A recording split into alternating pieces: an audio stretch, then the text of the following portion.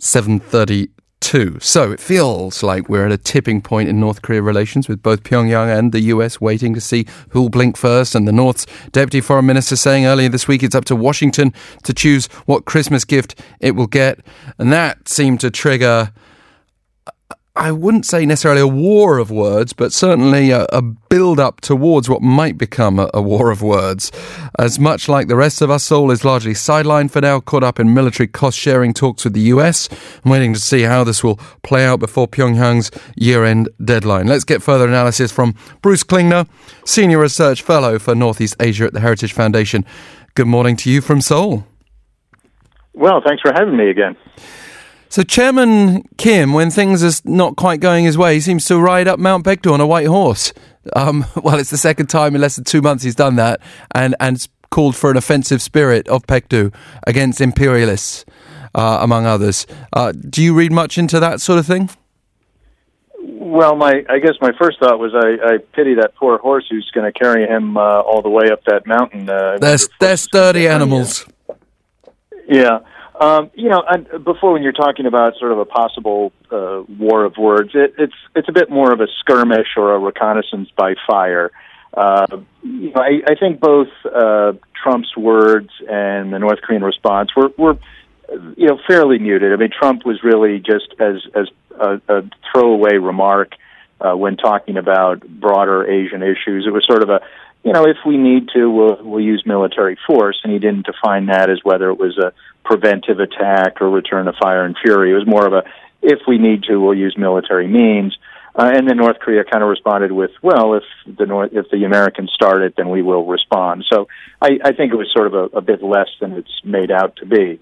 But that doesn't detract from the overall, stagnation and negotiations between the two countries, or North Korea's, repeated threats of, our patience runs out at the end of the year, and we're going to do more dire, though not yet specified actions. North Korea famously had the whole world looking up the meaning of the word dotard before last time around, when we had the intensification of rhetoric between the US and North Korea. Well, this time again, this is quite... I mean, they've actually doubled down here, because we've got a senior North Korean official in Choi Sun-hee, who's a first vice foreign minister there, saying that I'm not even quite sure how to pronounce this, but it would be the relapse of the dotage of a dotard if any words stoking the atmosphere of confrontation are used once again on purpose at a crucial moment as now. So dotage apparently is the action of a dotard.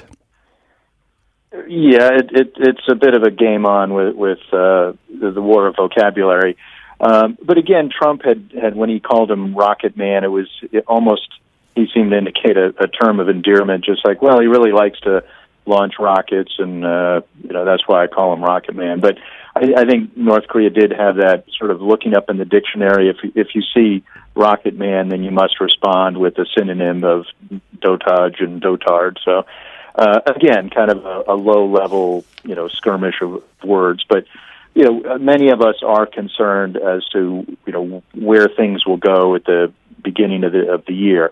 I don't think as the ball drops in Times Square on New Year's Eve that we're going to get reports of a concurrent North Korean nuclear test, but there is concern that they may sort of go up the ladder of escalation, whether it's medium range missile launches, intermediate range, perhaps over Japan or towards Guam, a space launch vehicle launch, which is sort of an ICBM in civilian clothing. Perhaps something in the West Sea. There was recently the artillery exercise.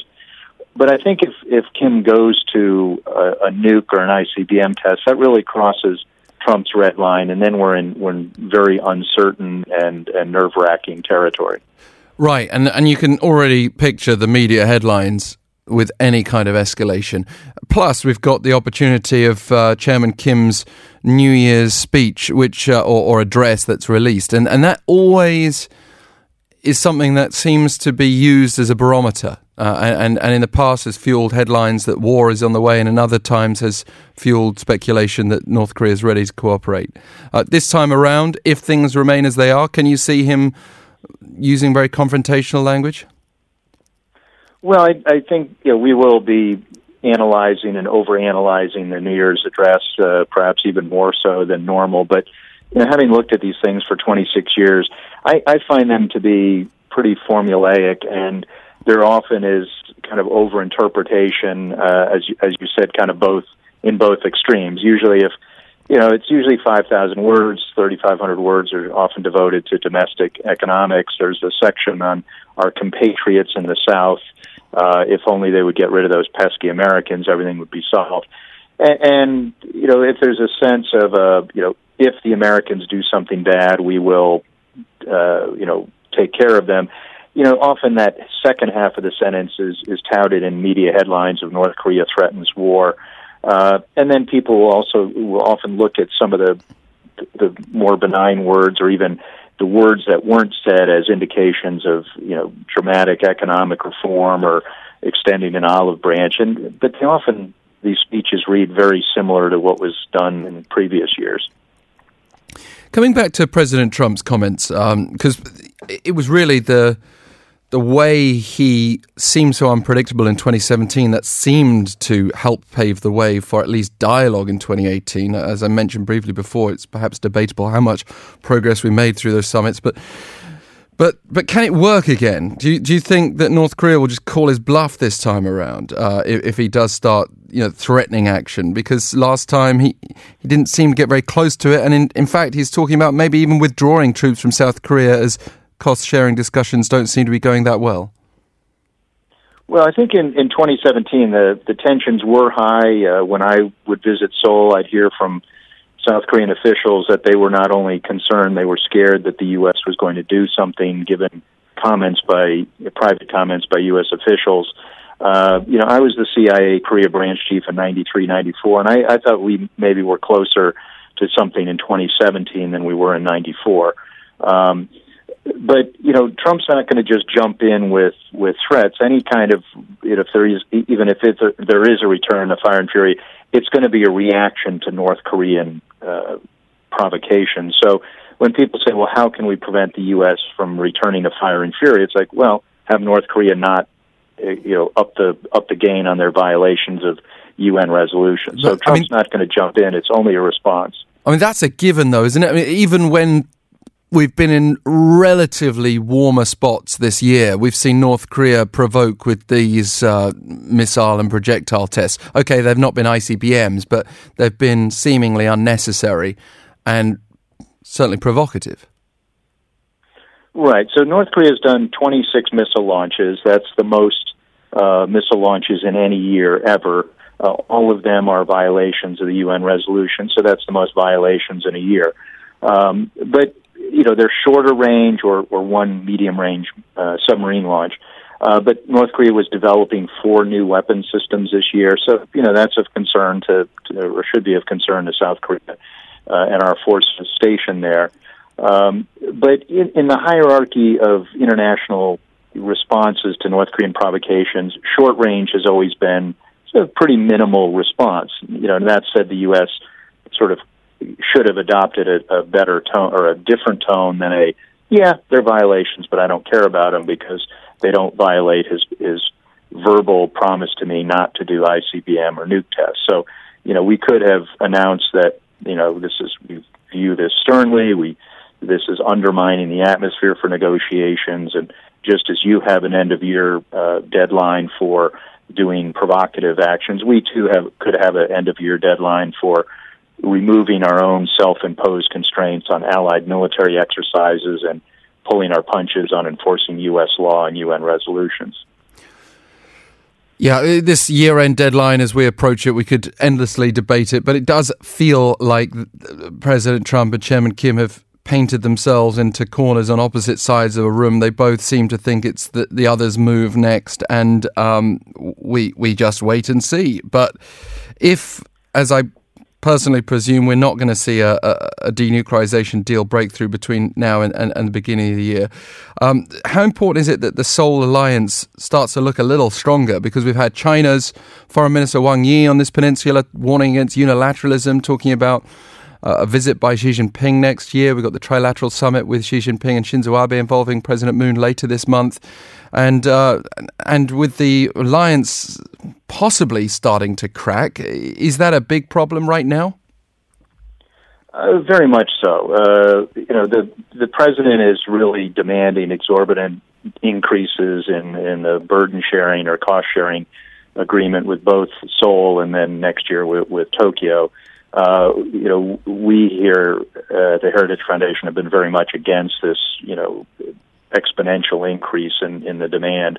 It really makes it look like we're trying to make a profit on our stationing of forces overseas, and our alliances and our stationing of forces there are in our interest, our strategic interests, including defending our allies and deterring conflict. So, we don't want to have our forces look like mercenaries.